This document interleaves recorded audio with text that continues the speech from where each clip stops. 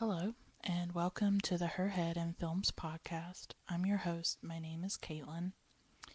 If you're new to the podcast, you might be wondering who I am. And as I said, my name's Caitlin.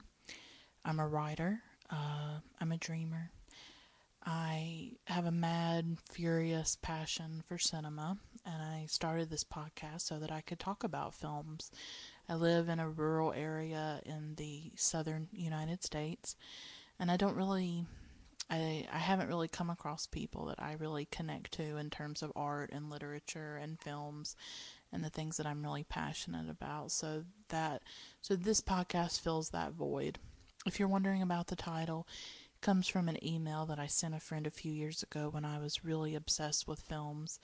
I was in the zone, and I wrote to her, "My head isn't in the clouds, my head is in films." And I thought that was the perfect way to describe my relationship with cinema and how I'm always thinking about cinema. It's very much on my brain, and it's something that I think about a lot. I don't have any academic or specialized knowledge about films. I'm really just a self taught person who came to cinema through various routes, but but it's just been something that over the years has really grown and grown and grown. So I like talking about films. I mainly this podcast is a personal exploration, and it's really my personal musings on cinema. And I like to filter films through my own subjectivity while also trying to talk about larger cultural issues that may be connected to the film. So it's a little bit of both, and I try to strike that balance for you. Today's episode is about the classic film. It was made in 1955 by Satyajit Ray, and it's called Potter Panchali. And I feel really compelled to talk about this film. I watched it last night. I started it a few days ago and then finished it last night. And so I have to talk about this film because I've really been thinking about it, and it really just has just moved me beyond all words, and I'll try to do the best I can to talk about it. But first, I want to talk about something a little bit more general, but it's still connected to cinema. I really just got into Satyajit Ray's work. It just happened this year. I did see Charulata last year or the year before. I have seen that. Well, actually, more. I would say 2014 probably. I saw Charulata. And I loved that film. But it was not until this year when I watched The Big City. Somebody on Twitter, a wonderful person, recommended it to me.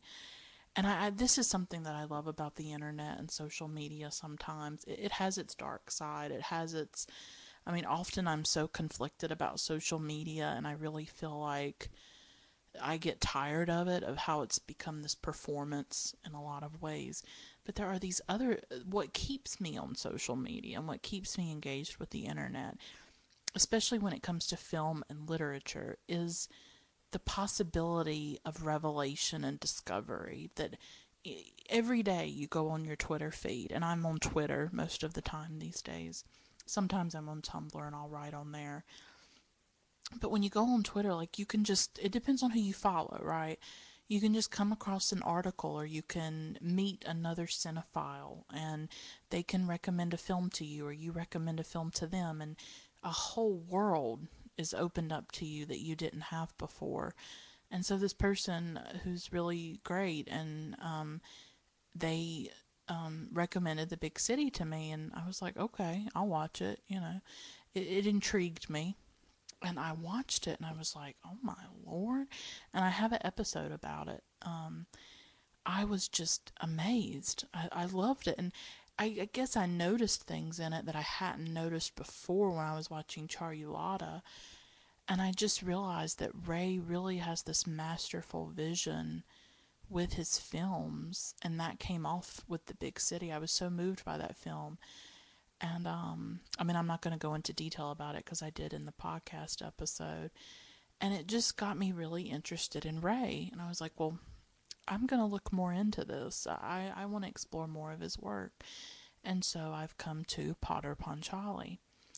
But what I want to say is that I feel like with the discovery or the rediscovery, I guess, of Ray's work, I feel like I'm going through this maybe third or fourth awakening with cinema. Um, I would say the first awakening that I had was probably a decade ago, probably more than a decade ago, when I was in high school. It might have been my sophomore or junior year, um, possibly senior, but I don't think it was my senior year. I would say it was my sophomore or junior year. And I took a film appreciation class, and in that class, we watched a lot of Hollywood classics. We watched Vertigo and Some Like It Hot and The Wizard of Oz and various Alfred Hitchcock films. And that was the first time in my life, and I would say I was about 14, 15, when I realized that film could be more than entertainment, that film could be an art form just like literature or just like any other art form that exists. And so that was a big awakening for me. And then I would say a few years later, um, I saw The Passion of Joan of Arc by Carl Theodor Dreyer, and I would maybe mark that as a second awakening because that was the first time I had really watched a silent film and had been so moved by cinema. Like, classic Hollywood is one thing, and are some amazing classic Hollywood films out there. But to watch The Passion of Joan of Arc, that was sort of a different level for me. That was like the first time I would say that I was completely emotionally moved and changed and transformed by a film and haunted. Like, it still haunts me, that film. I've watched it several times since then, and it's just, I can't even talk about that film really. So that would be the second awakening, I think. And I wish I knew what year I'd watched that, but I'm pretty sure it came after that film appreciation class. But I can't be sure. I'm not totally sure. The third awakening, I would say, is 2011 when I started to get really interested in art house cinema and foreign cinema. So I started watching like Chris Marker. His film La Jetée was a big deal for me. And Krzysztof Kieślowski's The Double Life of Veronique and the Three Colors trilogy. And Michelangelo Antonioni's La Ventura and The Cleese and La Noche and Red Desert. So I watched a lot of those films in 2011 when I started to discover French cinema, European cinema. Recently, I got more interested in Italian neorealism. Um, so I would say 2011 is the third awakening, and I would say this year, 2017, is the fourth awakening, I would say, with Satyajit Ray's work and going beyond European cinema and really looking at Indian cinema and African cinema, Arab cinema. Iranian cinema is very interesting to me. I love Abbas Kiarostami, and I've seen Taste of Cherry, I've seen Close Up. So I'm getting more and more interested in non-Western cinema. And not that I wasn't interested in it before, because like I said, I've seen several Kiarostami films. I've seen several Iranian films, and I've seen African films, and so it's not like I'm not interested in films outside of Europe or outside the West. But I would say that this year there is this shift for me, and this sort of seismic shift in really wanting to go beyond Europe. Not that there's anything wrong with Europe. It's just that um, there is this vast swath of cinema history and of contemporary cinema as well, and Asian cinema would fit into that too. Like, I'm getting more into like Wang Bing, who does really great documentaries about China. Um, so, there, like I said, there's this vast swath of cinema history and contemporary cinema that I'm sort of blind to, and that I'm ignorant about, and that I haven't really experienced enough of. So I do find myself trying to expand my viewing and to go beyond Europe, go beyond the West. And I think Satyajit Ray's work has really opened the door for that, I think. And I was just thinking about it today, how I really feel like 2017 something has really, really changed for me. And that since 2011, in 2011, I really discovered the directors that I absolutely adore. That would be Ingmar Bergman. That would be Andrei Tarkovsky. That would be Michelangelo Antonioni. And then a few years later with Italian neorealism, De Sica and Roberto Rossellini. I really love those directors. And did I mention Kieślowski? So Kieślowski is my favorite director ever. But these are some of the directors that I really, really like. So I discovered a lot of them in 2011, and since then I haven't had maybe that instant connection with a director. And so when I came across Ray's work this year, it just feels like this electric current in a way. It feels like what I felt like when I started watching Bergman and I started watching Antonioni and I discovered Kieślowski. It's like it's that similar obsession. It's that similar feeling of discovery and revelation. And that's what I'm feeling when I watch Ray.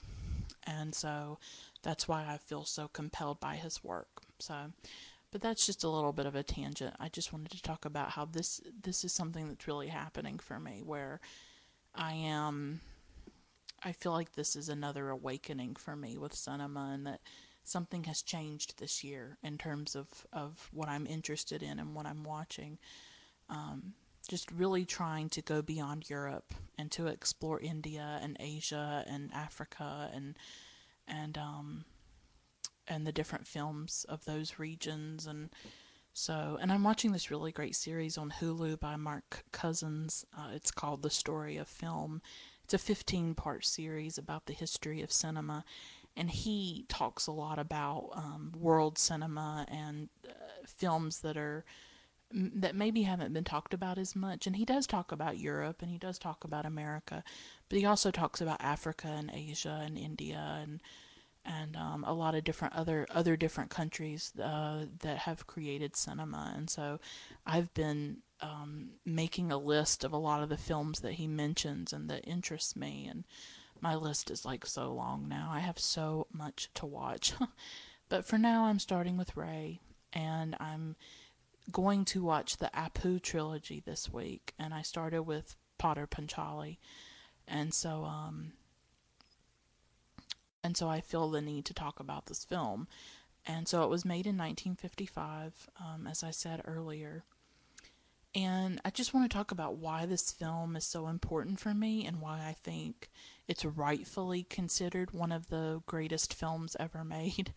I think it rightfully deserves that moniker for sure.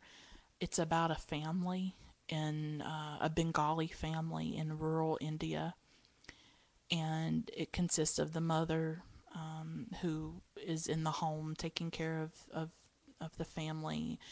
The father is often away. I think he's looking for work a lot, and he's struggling to find work. There is the daughter Duga, and there is the son Apu, and there is an elderly woman referred to as Auntie. So I guess she's considered like an aunt to the children. And so we have this family living in a rural Bengali village in India in the early 1950s. And this film is an important film in world cinema, and it's also an important film to Bengali people and to Indian cinema and Indian people, from what I am seeing when I watch interviews and stuff with the people who were engaged in the film. This film was actually based on a very important book in India, also called Potter Panchali, and especially an important book to Bengalis, and that a lot of Bengali people had read it as children and had grown up on the story. And so Ray adapted the book and made this film. And what is so important about this film, especially in Indian cinema history, is that up to that point, from what I gather and things that I've seen in documentaries and such, is that up to that point, Indian cinema was maybe much more elaborate and much more theatrical, and it didn't necessarily focus on people like Apu, people living in rural areas, people living in these small villages. It was the first film that really wasn't fantasy; it was reality, and it was showing the real lives of a family living in this small rural village in India. And that was actually quite different and quite unique in Indian cinema. And for me, what's interesting about this film is I live in a rural area in the southern United States. I grew up in North Carolina, and it was a small town that I grew up in, and there are things about Potter Panchali, even though this is a very specific story about a family in India, it resonated with me because of my own upbringing. I mean, I didn't grow up in abject poverty or anything like that, and I do understand that there is a great deal of poverty that Apu's family is living in, and that they do struggle to get by and things like that. But this idea of living in nature, this idea of living in a rural area is very resonant for me because it's the way that I grew up. And when I was a kid, I would explore the woods, and I was always outside with my friends, and we would like lay in the grass and look at the clouds, and we would explore the woods, and there was like a creek and a stream, and so we were always outside and we were always in nature. There were trees and meadows and forests, and so when I was watching this film, I thought about how it's really amazing when it comes to world cinema, how you can be living in a totally different culture, in a totally different country, like I do in the United States, and yet I can watch a film about India, and this particular story can have a certain resonance for me. You know, I'm not comparing my situation to that of the family in this film, but I think it's interesting how even today in the Western world, it's very rare to see films about people that live in rural areas. A lot of films tend to focus on people in cities and more urban places, and you see this in world cinema as well, that there is not the focus as much on people who live outside of the city. And cities tend to be very dominant in our culture and in our films and books and things like that. And so it's sort of rare to see depictions of small town life or rural life or village life. And it's sort of something that's very absent, and I think that's something that's very much missing in the various kinds of art that's out there, whether it's books or films or anything like that. So I thought Potter Panchali, even though it's about a rural Indian family, that I myself, coming from a rural background, having grown up in a small town for much of my life, and even now, I don't live in North Carolina, but I'm still in the southern region, and I do sort of still live in a rural area where there's lots of grass and trees and forests, and that's really important to me. And when I went to college from 2010 to 2014, I went to I wouldn't say it was a city. You know, I certainly wasn't living somewhere like New York City, but I was living somewhere where I was not in a rural setting, and I found myself very sad about it, and I missed the trees and the forests and the grass and all of that, and I felt very alienated in a more city environment. But that's a tangent. So I liked the way this film explored the lives of ordinary, everyday people, and that seems to be a theme with Ray's work, because he did the same in The Big City, which is about a housewife who goes out into the workforce in the 1960s. and how that sort of affects her and changes her and also affects the dynamic of her family. And but it's about an ordinary family struggling to get by. And Potter Panchali is a similar story about a family who has some financial difficulties. The crux of this movie, though, are the children. It is Duga and Apu. Duga is the older sister, and she is a bit rebellious, a bit rambunctious. She sticks out her tongue to Apu, and she's very playful, and she even as a child she steals fruit from the local orchard, and that becomes sort of a conflict with some of the neighbors. But she's someone who sort of subverts those expectations of how a girl should act, or how or or what a girl should do, you know. And she's playful and she's very alive. I know that's sort of a strange word, but I remembered being that age, and when you live sort of in a rural area, I think you have a little bit more freedom, and you can go and you can explore the land and you can explore the trees. And I saw that in Duga. I saw her playfulness and her rambunctiousness. And there's this gorgeous scene, and I wish I could find a decent version of it on YouTube to share. You have to watch this film. You just have to watch it because it's about life, and it's about human connection. There's a very humanistic aspect to this film, and that I think Ray brings to all his films, is this profoundly deep and beautiful humanism. And you get so involved with the characters, and you really fall in love with them. And I fell in love with these children. I loved their playfulness and their openness, and I loved the scenes where it showed them playing in nature, and they just looked so happy and free.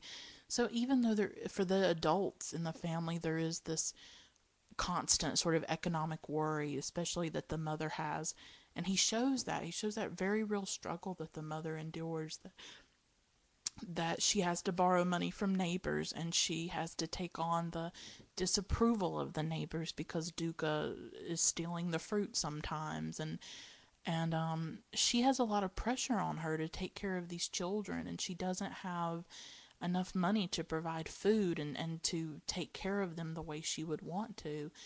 And that manifests at times through her anger and her violence.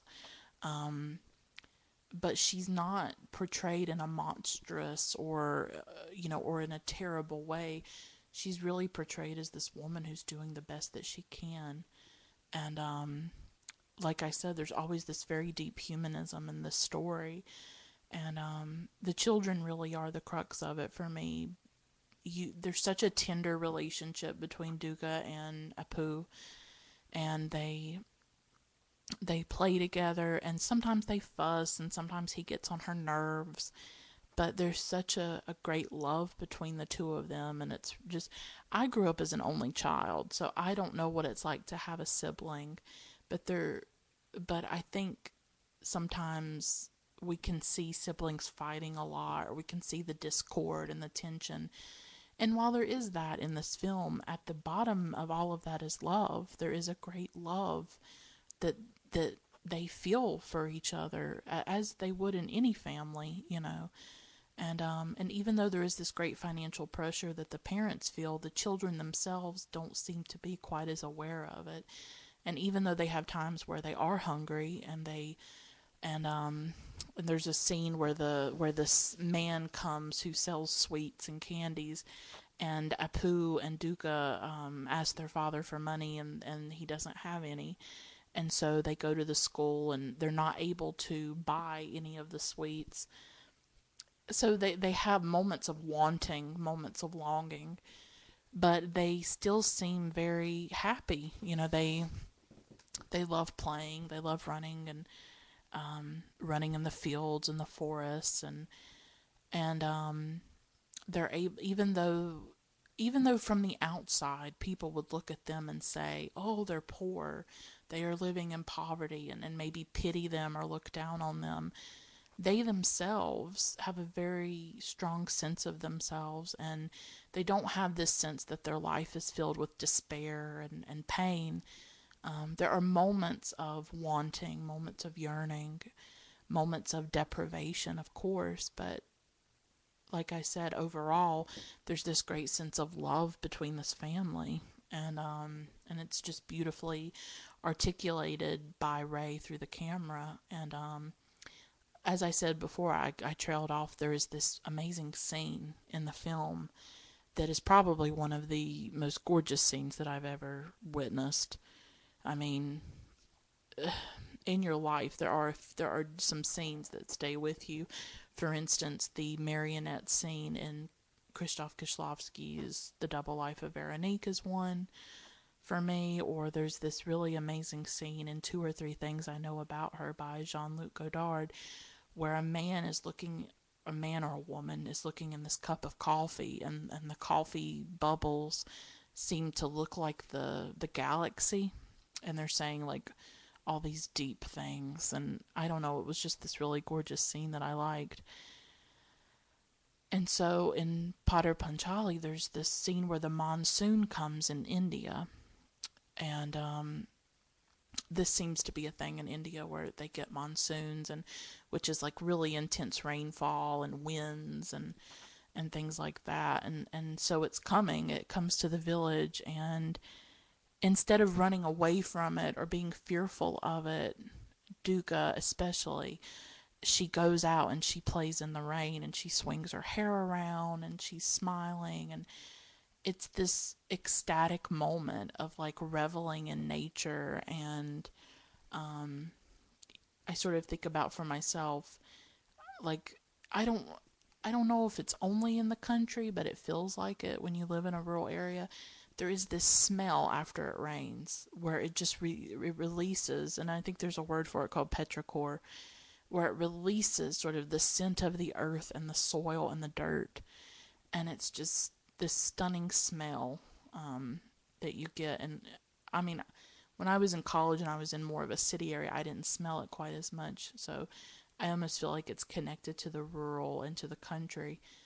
And so it sort of reminded me of my own experiences of the rain and things like that. And but it's so beautiful to watch Duca just playing in the rain and feeling it on her skin. It's this very sensual and sensuous scene, and I love how the scene starts. Like at first, there's just some clouds in the sky, and then all of a sudden, this drop of water falls on this bald man's head, and so it's sort of playful in a way, the way Ray sets the scene up, and you just see Duca sort of playing in the rain, and she seems so free and so just gorgeous. It's this stunning scene of Ray really paying attention to nature and really basking and reveling in the sensuality of nature and the freedom that one feels when one is in nature.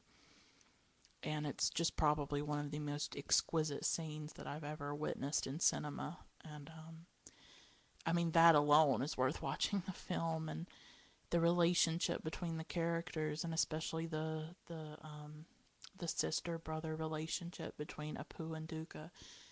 It's I'm not sure what else to say. I don't want to give away the film or what happens, so I don't want to go too deeply into the plot details, because I really think you should go into this film not really knowing a lot of what's going to happen, because it really builds and builds this sort of emotional crescendo in the film. And I just think Ray did such an exquisite job of portraying the lives of everyday, ordinary people in a rural area, and people trying to make ends meet, trying to raise their children, and just this family full of love. And but it's not without its moments of discord. It's not without its moments of pain. And he really just shows the full complexity of that situation, the pressure that the mother feels, and the anguish that she goes through, and the children, their experience of nature and of growing up, and there's just so much to this film. I don't think I could ever do it justice in a podcast, but I really did want to talk a little bit about it. And I think Ray has such a very singular cinematic vision. I just the way he composes the scenes, and I don't even know how to talk about it because I don't know the technical terms. Like I said, I'm very self taught. It sounds like he started out as like a graphic designer and he used to design book covers, and that really doesn't surprise me very much, because there is something very artistic, very visually artistic about the way his scenes are composed. And I love that he used actors for the most part. The children actors were not trained. They were just everyday children, and he really elicited such naturalistic performances from them. And there's an interview that the young Duga does. She's grown up now, of course, and she was talking about her experience on the set, working with Ray. Her name is Shampa Shrivastava, and she played Duga as like very like 6 years old, and she talked about working with Ray and how he would just tell her to do things and she would do them. It was pretty simple. She would just sort of listen to his direction. And there was one scene where she's looking at the auntie as the auntie is eating, and she's supposed to be hungry herself. And Ray sort of put off her meal, so that she would sort of maybe look hungry on screen. Not in a vicious way or anything. I mean, I'm sure she eventually got some food, and he would tell her to sort of look at the auntie's hand as her hand is going up and she's eating, and to play with a string, and so he would give her certain kinds of direction, and she would follow them, and so he liked to use maybe child actors who were a bit untrained and much more natural. And it's really amazing the sorts of performances that he did get out of his younger actors, and I guess he just sort of knew how to do that. He knew how to connect with children, and but as I've said in another podcast, I don't know if Ray really is as famous or as well known as he really should be. Like, why did it take me this long? Like, I don't know. That's on me. That's on me because I watched Charulata several years ago, and I just don't think it hit me the way these other films have hit me. I don't know why. It took me a little too long to discover Ray's work. I mean, I knew about Godard, I knew about Truffaut, I love Truffaut, by the way. I didn't mention him earlier. But I'm much more of a Truffaut fan than a Godard fan, personally. I knew about Tarkovsky, I knew about Kieślowski. I just wasn't as aware of Ray's work, and now I'm like, why did it take so long? Because I really think that, and I said this on Twitter, and I'll say it again, like, you don't really know cinema until you've seen a Satyajit Ray film, or at least seen Potter Panchali. I just feel like you can call yourself a film buff and a cinephile, but I feel like if you have not seen Potter Panchali, there is something missing. There is a chunk missing from your cinema vocabulary and your cinema education, really, because this is such an important film about an everyday family, and it resonates beyond that Bengali village. It resonates, I think, for anybody who comes from maybe a small town world, or a rural or a village life, and it resonates beyond that. You certainly don't have to come from the country to relate to the film. I'm not saying that at all, but I think it has that deeper resonance of that it's capturing people that maybe you don't often see in cinema. You don't often see these stories being told. And I think he continued to do that throughout his career, really, like with The Big City, is films about real people and real issues and real pain and real joy. and always a very deep and beautiful humanism throughout all of his stories. And I definitely, I'm going to continue to watch his work, and I'm going to continue to watch the Apu trilogy. This is the first in the trilogy, and so I still have many more Ray films to watch. But as I said earlier, I feel like this is really a shift for me, and that I definitely am discovering a different kind of cinema, I think, and I'm trying to definitely expand my knowledge about cinema beyond Europe and beyond the West, and to go deeper and into different forms of cinema around the world. And it's still just amazing to me. Like, I live in this little place in the United States. Like, I live in a place where most people really want to get out and really want to leave. I don't live any kind of exciting or interesting life. I haven't traveled. I haven't gone outside the United States because I don't have the money, and I do come from a working class poor background, and that's been a struggle for much of my life. So I haven't really had the resources or the opportunities to travel around the world like some people, and I really kind of do my traveling through cinema and through books and things like that because I have to. And it's just amazing to me to watch a film that's set in India or set in China or Japan or in any of those places. I really want to watch more Ozu. Ozu is one of those directors that I think is probably up there with Satyajit Ray. I've seen Tokyo Story and Late Spring, and so he's definitely a director that I would like to explore more this year too, because I do think Ozu is just monumental in many ways. But I have to start somewhere, so I'm on Ray right now and doing the Apu trilogy. So it's just amazing to me to watch these films set in other countries, other time periods, like decades and decades ago. And yet I watch them now and, living in my little world, my little small town, in the 21st century. And there are so many things about them that resonate with me, that I find very moving, that I think are beautiful, and it just really expands our world. I mean, things get harder each day, especially under this Trump presidency.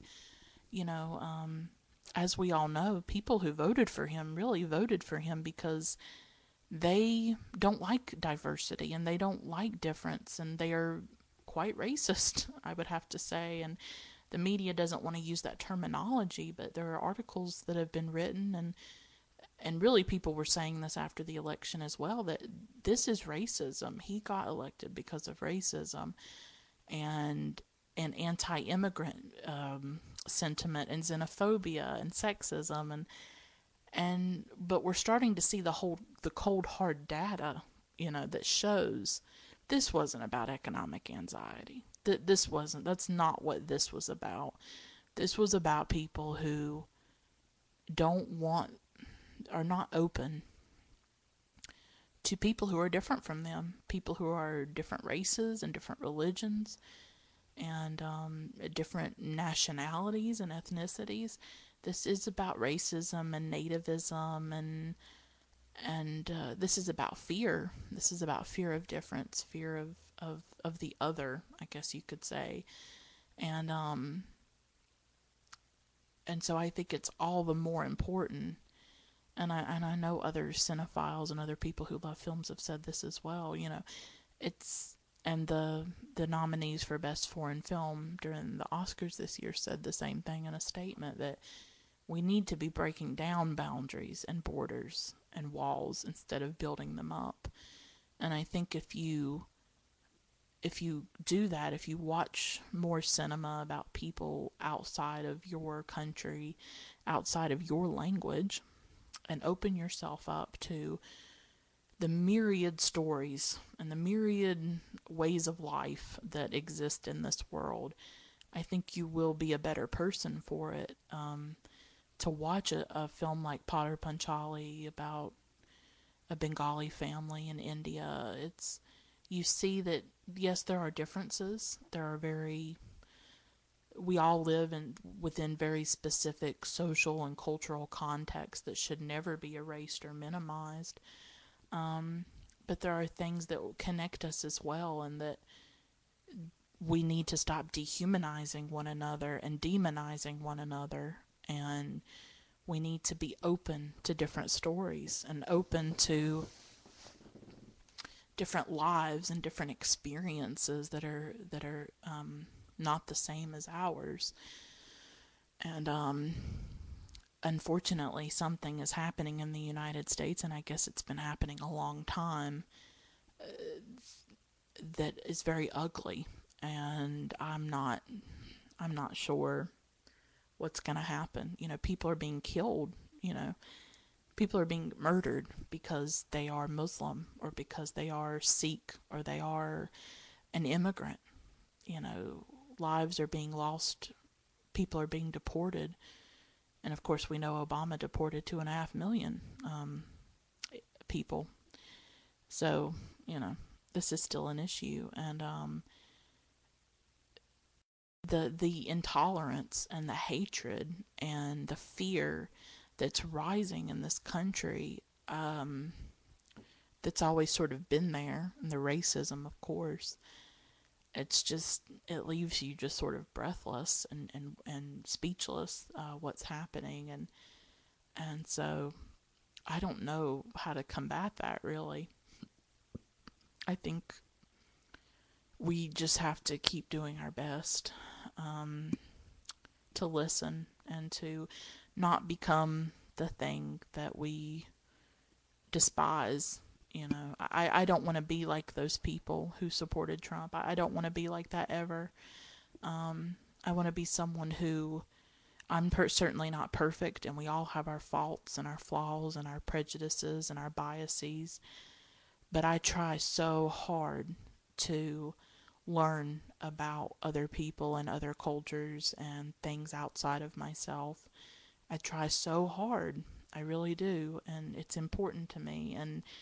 And cinema is one way that I do that, where I have to do this as a human being. I have to watch these films, and I have to see these stories, and they are important to me.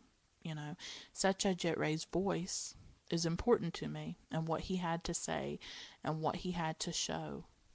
And I think what he created and what he saw and what he expressed and communicated through his films is important, and I think it matters.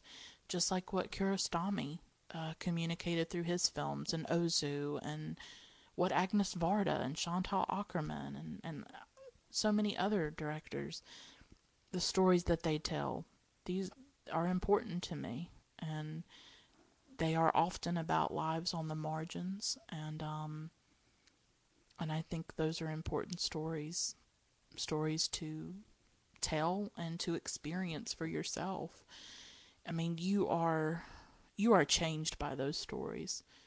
You really are, and I don't know how you can watch something like Moonlight and not be affected by it or changed by it, or